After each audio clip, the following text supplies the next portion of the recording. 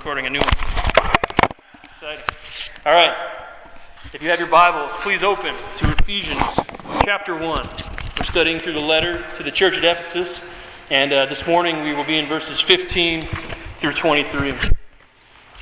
I'm just going to pray one more time because honestly I need the Lord's strength to preach through this passage.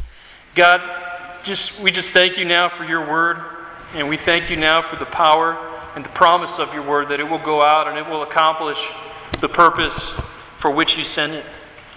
God, I'm just a vessel and I'm not worthy of this text, and I just pray that as we read it that you would open our hearts, you would open our eyes, you would allow us to see your glory, you would allow us to see how beautiful your Son Jesus Christ is and how valuable he is. I pray that you would speak your words and not my words. You would let me decrease, and that you would increase this morning as we read your word. In Jesus' name I pray. Amen. Well, it is all too easy for us sometimes, I think, to think of Christianity solely in terms of the work that God has already done in our lives. We often build our churches and we build our Christian ministries around the idea that we need to get people saved.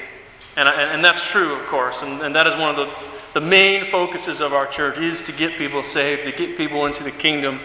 But I think sometimes our culture, our Christian culture, has emphasized that so much that we've emphasized it at the expense of what God has saved us to. God has not just saved us from something terrible, but he has also saved us to something glorious. He has saved us to the church. He has brought us into the body of Christ, who is Lord of all creation. And so the great danger is that we just do the church thing. We just become a person who shows up to church on Sunday morning because that's what you do on Sunday morning. So much so that sometimes we often fail to treasure the unique blessings of the church. See, the body of Christ gathered today is a unique, special, spiritual entity that God ordained. This isn't a social club. This isn't a place where we have cool programs. This is a place where we exist to glorify God as the body of Christ. It's something supernatural. There's nothing else like it. So I want us to ask ourselves as we come to this text, do we just see the church as a series of programs, as a series of ministries? Do we just see it as an institution, as a business where we have business meetings and we pragmatically figure out solutions to problems? Or do we see it for what it really is, the glorious body of Christ manifested in the local gathering of believers? And so Paul here in the text, he encourages the Ephesians not to stop gazing into the face of Christ, not to stop immersing themselves in the local church, because here in the local church you will find the unique blessings of God, the great treasures that the Lord has left for his people. Last week, Jordan came up to the pulpit and he helped us see that salvation is of God. Salvation is of God. It's a work of the Father, it's a work of the Son, and it is the work of the Holy Spirit. We don't contribute to our salvation. God has done it all. God accomplished our salvation. And as we study that, it's one sentence in the Greek from verses 3 to 14, just one great outpouring of praise to God for his salvation.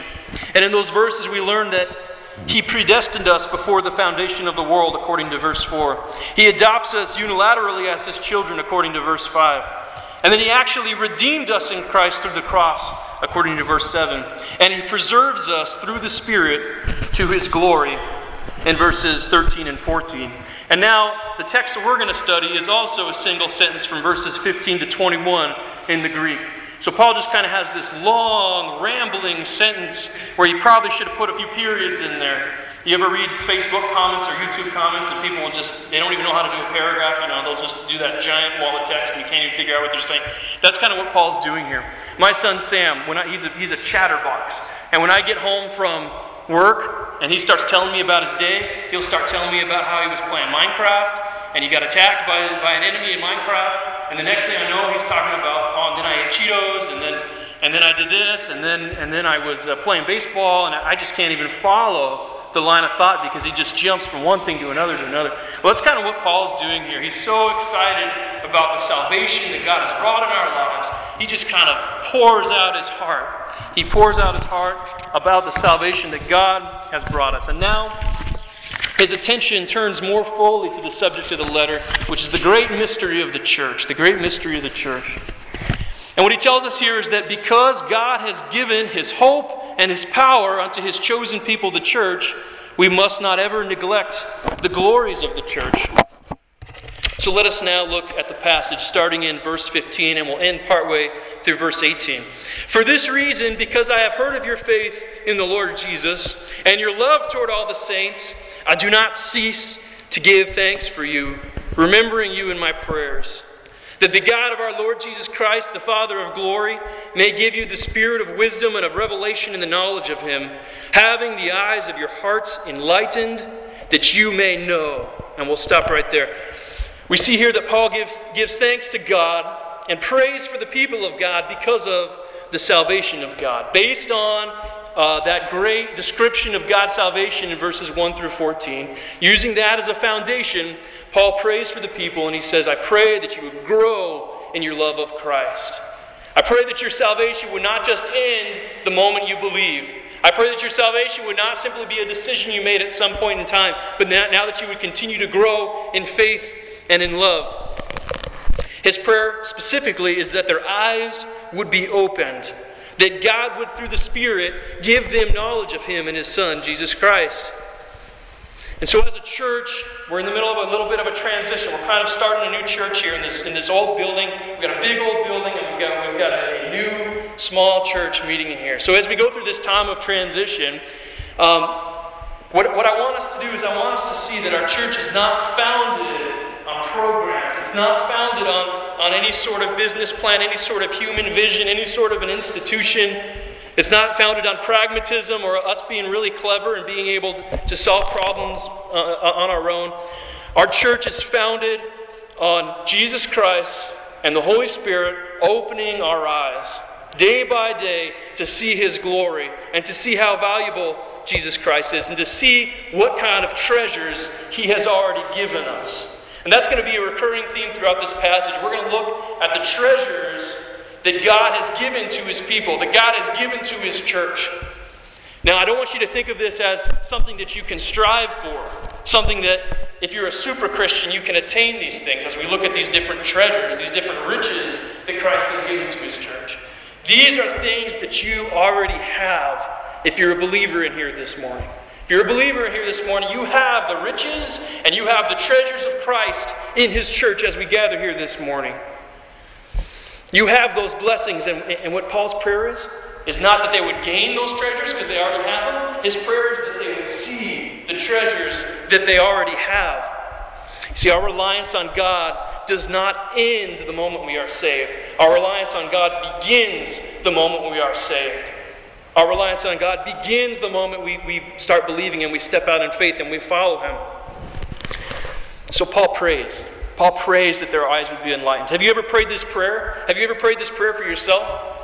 God, I pray that you would show me how valuable you are. Because sometimes I value things that are not glorifying to God. Sometimes I spend my time on things that are not glorifying to God. And there's a hard issue there that I don't see how valuable Christ is. And I know if I could just see a small percentage of how valuable Christ is, how valuable his church is, and the glories that he's given us, these things would fade away. And I would turn away from them. Because of how glorious Christ is. And I prayed for you this week. I prayed for you. I prayed, whether you're a church member, you're a visitor, I prayed for all of you. I said, God, please open their eyes. God, please open my eyes to just see a small fraction of how glorious these treasures that you have left for us are. So Paul prays for his people.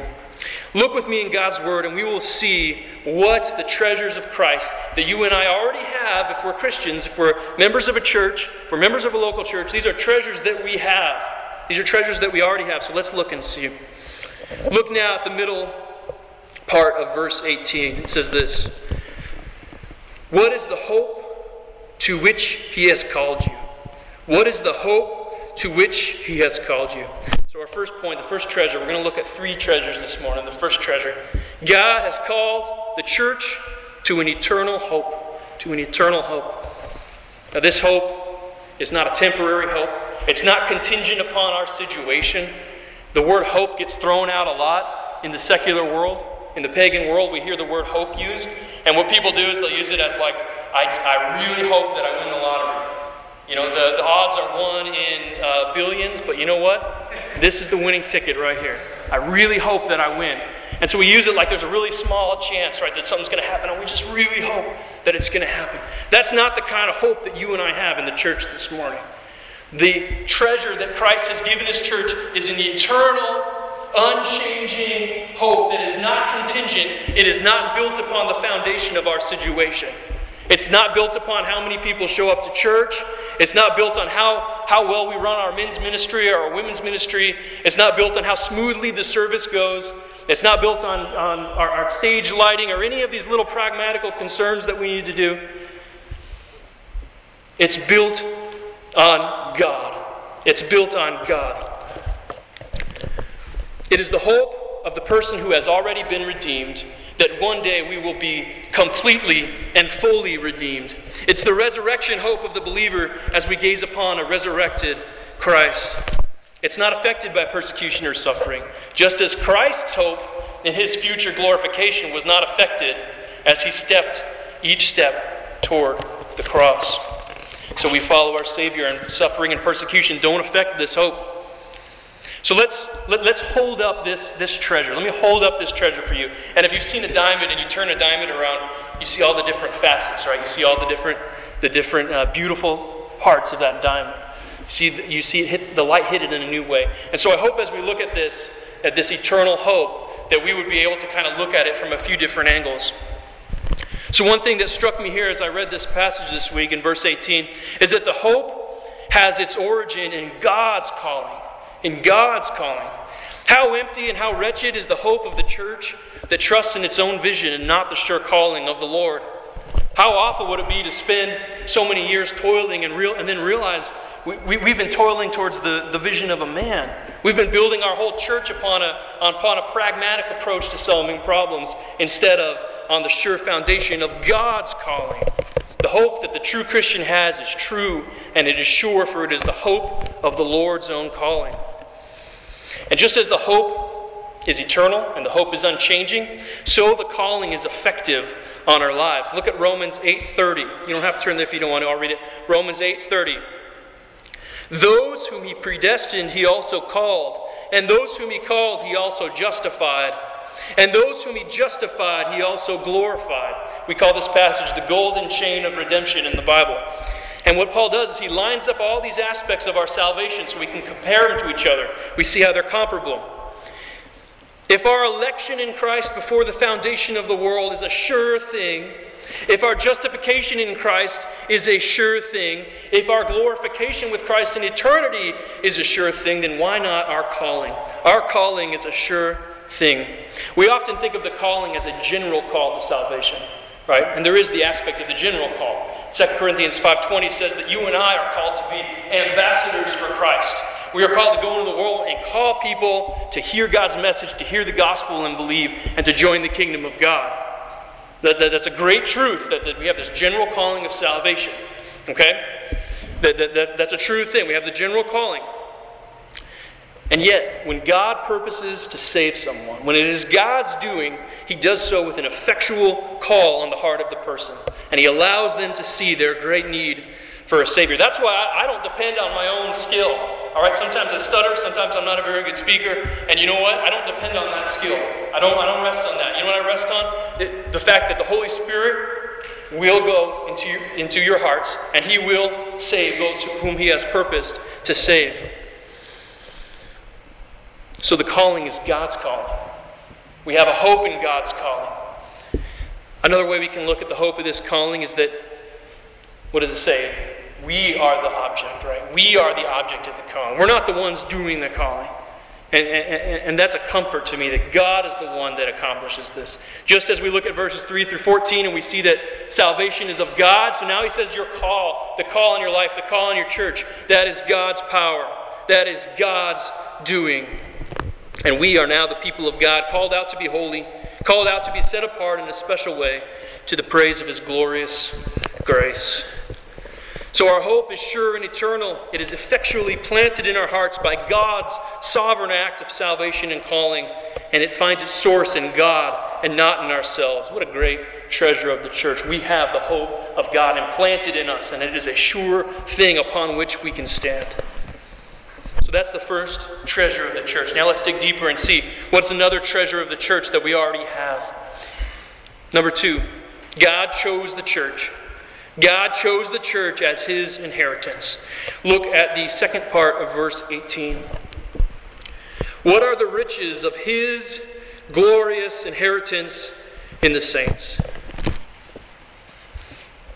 I can't preach on this verse even a fraction of the glory that is present here. Verse 18. What are the riches of his glorious inheritance in the saints? I read this text. I reread this text. I studied this text. And I'm not worthy of this text. The full mystery of what is here eludes me and will continue to elude me until I am one with Christ in eternity. But hopefully we can shed a little bit of light on what's going on here. Maybe this will help us understand. My grandmother died 6 months ago. And of course, when somebody dies, what happens? All the family comes and we have to do the sad but necessary task of starting to look through her things, right? Look through her goods, look at the will, look at the paperwork, figure out who gets what portion, right? We go through, and if anybody's had family die, this happens. We go through and we divide up the inheritance. So now picture God in his triune glory, enjoying himself, enjoying his own glory for all eternity, and he decides for his own glory he's going to create the heavens and the earth. He looks out over the height and breadth of all time, space, history, everything from the foundation of the earth till creation's final days as it groans for its redemption and is finally satisfied. He looks out over everything that he created, seen and unseen, all powers and all authorities and all dominions, and he selects for himself an inheritance. He chooses something to keep and to enjoy forever. He doesn't choose the mountains covered in their glittering snow. He doesn't choose the oceans and the splendors of their depths. He doesn't choose to inherit the stars. If I was God, I would probably choose something like that. He doesn't look out, he doesn't choose riches, and he doesn't choose money, and he doesn't choose all these awesome things that he has created. What does he choose to preserve as the world is dying? He chooses a people. He chooses a people. He chooses you and me as believers in Christ. And the very thought of this just knocks me over. That God would look out over everything that he created, all the beautiful and terrifying works that he created, all of which reflect his great glory in nature, and he chooses his people as his inheritance that he will enjoy forever. So take it a step further. God looks out. He chooses not the beautiful things of the earth, but he chooses you and me. But what's even more amazing is that he looked out knowing that he would have to redeem you and me. Knowing that in order to bring this inheritance into eternity, he would have to redeem us because we were going to be fallen, because we were going to choose sin over God. The Father knew this inheritance would cost the life of his Son. The Son knew it would cost his own life. It was not as if they chose us as an inheritance and then we're suddenly surprised. Oh no, we're going to have to save him now. He looked out over all creation. And he decided to redeem me and you as his inheritance. He still chose to inherit us, the church. Why did he do this? Why did he choose me and you? We may never fully know. We may never fully understand why he chose me and you. Okay, but we get a hint of it in the verses 3 through 14, where he says over and over again, to the praise of his glory. If you're the kind that likes to underline in your Bible, look through verses 3 to 14 and just underline every time it says that phrase. To the praise of his glory. God, in his all-knowing, all-powerful greatness, decided that he would get the most glory if he decided to redeem for himself a people as his inheritance. A people of his own possession. Christian, this morning, you are his inheritance. He has brought you this far, and he will carry you into eternity. So what's the practical application? Is this just theology that you might read in a dusty book somewhere? Or is this something that can have a practical effect on your life today as a Christian? For me, it is a great comfort to know that I am his inheritance. If I were to inherit $1 million, if I were to go go to pick up my inheritance from a dead relative and they gave me a briefcase and had millions of dollars in it, do you know what I would do? I would keep that thing so stinking safe. I would put it inside a safe, inside another safe, and I would make sure that it got where it was supposed to go, where it could be safe. I would make sure it got safely into the bank. I would make sure it was invested properly.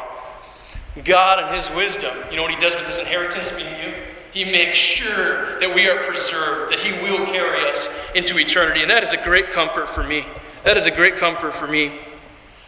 Far be it from God to predestine us, to purpose to save us from the beginning of time, and then to leave us in our sins and our failures. God will carry you into eternity, for you are His prized possession. You are His inheritance. Not because there's any inherent worth within yourself, but because of God's love, because of God's mercy, and His glory reflected in your life as we're transformed more and more into the image of His Son. If God chose us for His inheritance, if He effectually called us to an eternal hope, and He promises to carry us on into eternity, you know what that does for me? That means I want to present myself as a pure inheritance for Christ at the end of all things. I'm now reading from Ephesians chapter 5, verse 25 and 27, later on in the same book. Paul says this, Christ loved the church and gave Himself up for her that He might sanctify her, having cleansed her by the washing of water with the word, so that He might present the church to Himself in splendor, as Christ receiving His inheritance, without spot or wrinkle or any such thing, that she might be holy and without blemish. And this is the great day for which we long, when we are presented holy and pure before Christ, who gave so much that He might purchase His inheritance. And so we have, as a treasure of the church, our eternal hope. We have as the treasure of the church that we are being preserved as the inheritance for Jesus Christ. And this will be the final treasure we'll look at in the few minutes we have left this morning. God infuses the church with His limitless power. God infuses the church with His limitless power. Not only does He give us an eternal hope, not only does He select us and cultivate us to become His inheritance, to grow into His pure inheritance, to present it to Him at the end of all things, but He also infuses the church with His limitless power. If you want to follow along, we are now back in Ephesians chapter 1, verse 19. Here's the third thing. And what is the immeasurable greatness of His power toward us who believe? According to the working of His great might that He worked in Christ, when He raised Him from the dead and seated Him at His right hand in the heavenly places, far above all rule and authority and power and dominion, and above every name that is named, not only in this age, but also in the one to come. And He put all things under His feet, and gave Him as head over all things to the church, which is His body, the fullness of Him who fills all in all. Again, I stand here at the foothills of this mountainous text we are about to climb together, and I just feel completely inadequate. I feel like I'm standing at the foot of this mountain of this text, and I don't even have hiking boots on. I don't have any way to tread on this text. It's so glorious, I can't even describe it. But we have to try. If the final priceless treasure that Paul prays the church at Ephesus would see and savor is the power of Christ at work among them, then it's our duty to dig here. Let's see what facets of this power we can comprehend and we can actually begin to utilize on a day-to-day basis in our church and in our spiritual lives. Let us see how much power God exercises on behalf of those who believe, and let us stand amazed at our Savior. Look again at verses 19 and 20. The immeasurable greatness of His power toward us who believe, according to the working of His great might, that He worked in Christ when He raised Him from the dead. The power of God that is at work in you, that is available to you today as a church, as a believer in Christ, as a member of Christ's body. The power that is available to you is a resurrection power. And when I say that, I mean a couple different things. I mean, God's power not only can raise the dead, not only does it have the power to raise the dead, but it does raise the dead. On a daily basis, God raises the dead. We know historically God raised up His Son, Jesus Christ, from the grave. In the great act that would begin Christianity and provide the foundation for the church. He raised Christ up from the dead. But also He is still in the business of raising people from the dead in the church today. Jump ahead to Ephesians chapter 2, verses 4 through 6. And I think Jordan's preaching on this text next week, so I don't want to step on your toes too much. But God, being rich in mercy, because of the great love with which he loved us, even when we were dead in our trespasses, made us alive together with Christ. By grace you have been saved. And raised us up with him, and seated us with him in the heavenly places in Christ Jesus. So God's power is capable of raising not only the dead physical form, but also our dead spiritual selves. And he is constantly in the business of doing so. And you know what I love about that analogy that he uses, that imagery that he uses? Can a dead person contribute to being raised from the dead? No. It's the work of the person who is raising him from the dead. That means we give all glory of our salvation to God and to Christ who raised us from the dead. You don't have to turn there, but Romans 8:11 also echoes this great truth. And Paul there writes this: if the spirit of him who raised Jesus from the dead dwells in you, he who raised Christ Jesus from the dead will also give life to your mortal bodies through his Spirit who dwells in you. So the power of God is a resurrection power. There are infinitely more facets to this power. We'll never comprehend this power. We're looking at the very tiny tip of the iceberg of the infinite power of God. But we'll have time to look at one or two more aspects of the power of God. Look at verses 20 through 22 there. Power that he worked in Christ when he raised him from the dead and seated him at his right hand in the heavenly places, far above all rule and authority and power and dominion, and above every name that is named, not only in this age, but also in the one to come. And he put all things under his feet. Not only did God raise Christ from the dead, but he glorified his Son, Jesus. And he placed everything under the feet of Jesus. Therefore, the Lord that we serve has full authoritative power over all the earth. The practical effects this has on our way of living and thinking should be revolutionary. When we suffer, when a family member dies, when there is strife in the church, when we need God's guidance and wisdom, stop and remember. Christ is the Lord of all creation. He has ordained this moment from eternity past, that he would gain the glory from it, that we would hope in him, and that we would be purified as his inheritance. The language here, the language that Paul uses, would have been particularly powerful for the church at Ephesus, who were immersed in the midst of a pagan culture with temples to false gods, everybody trying to claim a little bit of power over their lives. You need to do this in order to please God. You need to believe in this God. You need to sacrifice this way in order to please God. People trying to claim power over them. Man-made religion, self-centered greed, superstition, and legalism. Everyone was trying to claim a little bit of power over the people in the church at Ephesus. That sounds a little familiar, doesn't it? Sounds like our culture today. But in the midst of such chaos and confusion, Christ, Lord over all, his foot at the neck of the world's rulers. Christian, fear not, Jesus is Lord. Don't worry about who the next president will be. Don't worry about where our country is headed as we face an environment that is increasingly hostile towards our beliefs. It doesn't matter. Politicians are children playing at games when you compare them with the power of our Lord Jesus Christ. Not one molecule moves without his permission. So take comfort and trust him, church.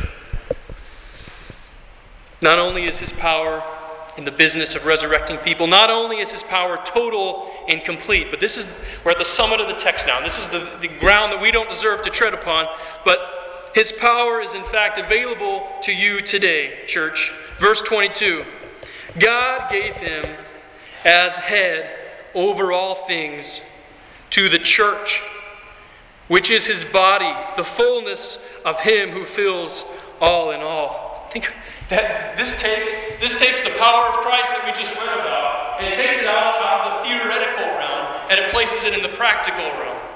This power we read about is not something we read in a textbook. It's available to you and to me today as members of the body of Christ.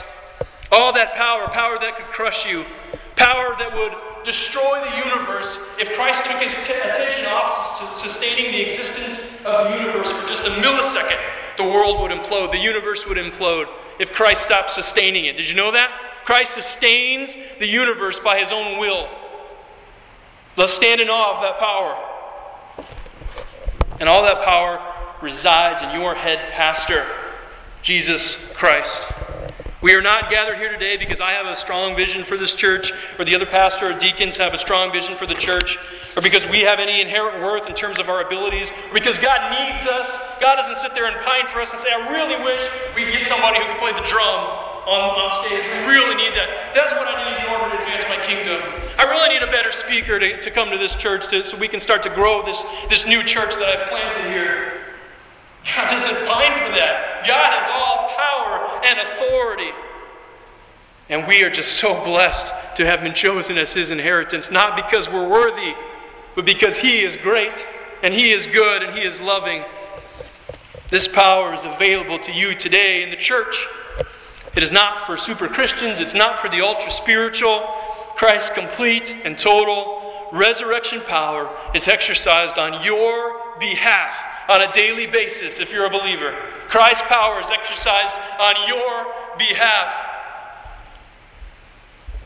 In your moment of temptation, Christ's power. In our church's moments of weakness, Christ's power. When your marriage seems to be falling apart, when your burdens at work or at school are just too heavy, Christ's power. And this power, this grace that brought you this far, will carry you unto redemption. It will get you to the point where you can fall down at the throne of God when this world has passed away, and you can cry, holy, holy, holy at His feet, because He rules all and He ordains all to the praise of His glory. Chuck Spurgeon is a far more eloquent man than I, and he preached this. I see the Lord Jesus entering the pearly gates and climbing to His throne. There He sits, and no one can bring Him down. And you too, believing in Jesus, shall have the same power to tread down all your foes, your sins, your temptations, till you shall rise and sit where Jesus sits at the right hand of God. So Christian, I pray that your eyes would be opened to the hope of His calling, to the full meaning of what it means to become and to cultivate Christ's inheritance that He selected within us, and to the full resurrection power that's available to you today.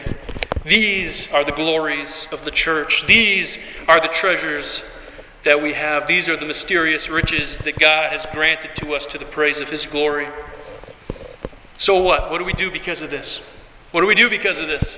Do we just leave this on a theology textbook somewhere? No. Because we have a Lord that is all powerful, we do not shrink back, but we can go forward boldly as a church to establish Christ's dominion over all as the kingdom of God advances. It's not my ability or skill. It's not your ability or skill. It is the riches that God has given us. One of the ways that we remember the riches is through the Lord's Supper, is through communion. And I'm going to ask Jordan to come up now and lead us to the Lord's table as I go play. Let's pray. God, thank you for your grace. Thank you for the riches that you have given us as a church. I pray these would not be theoretical riches, but they would be practical riches for us to treasure as we gaze into the face of your Son, Jesus Christ. Thank you for what you have done for us. And thank you that you promised not to leave us in our sins, but that you will carry us into glorification someday. In Jesus' name I pray. Amen.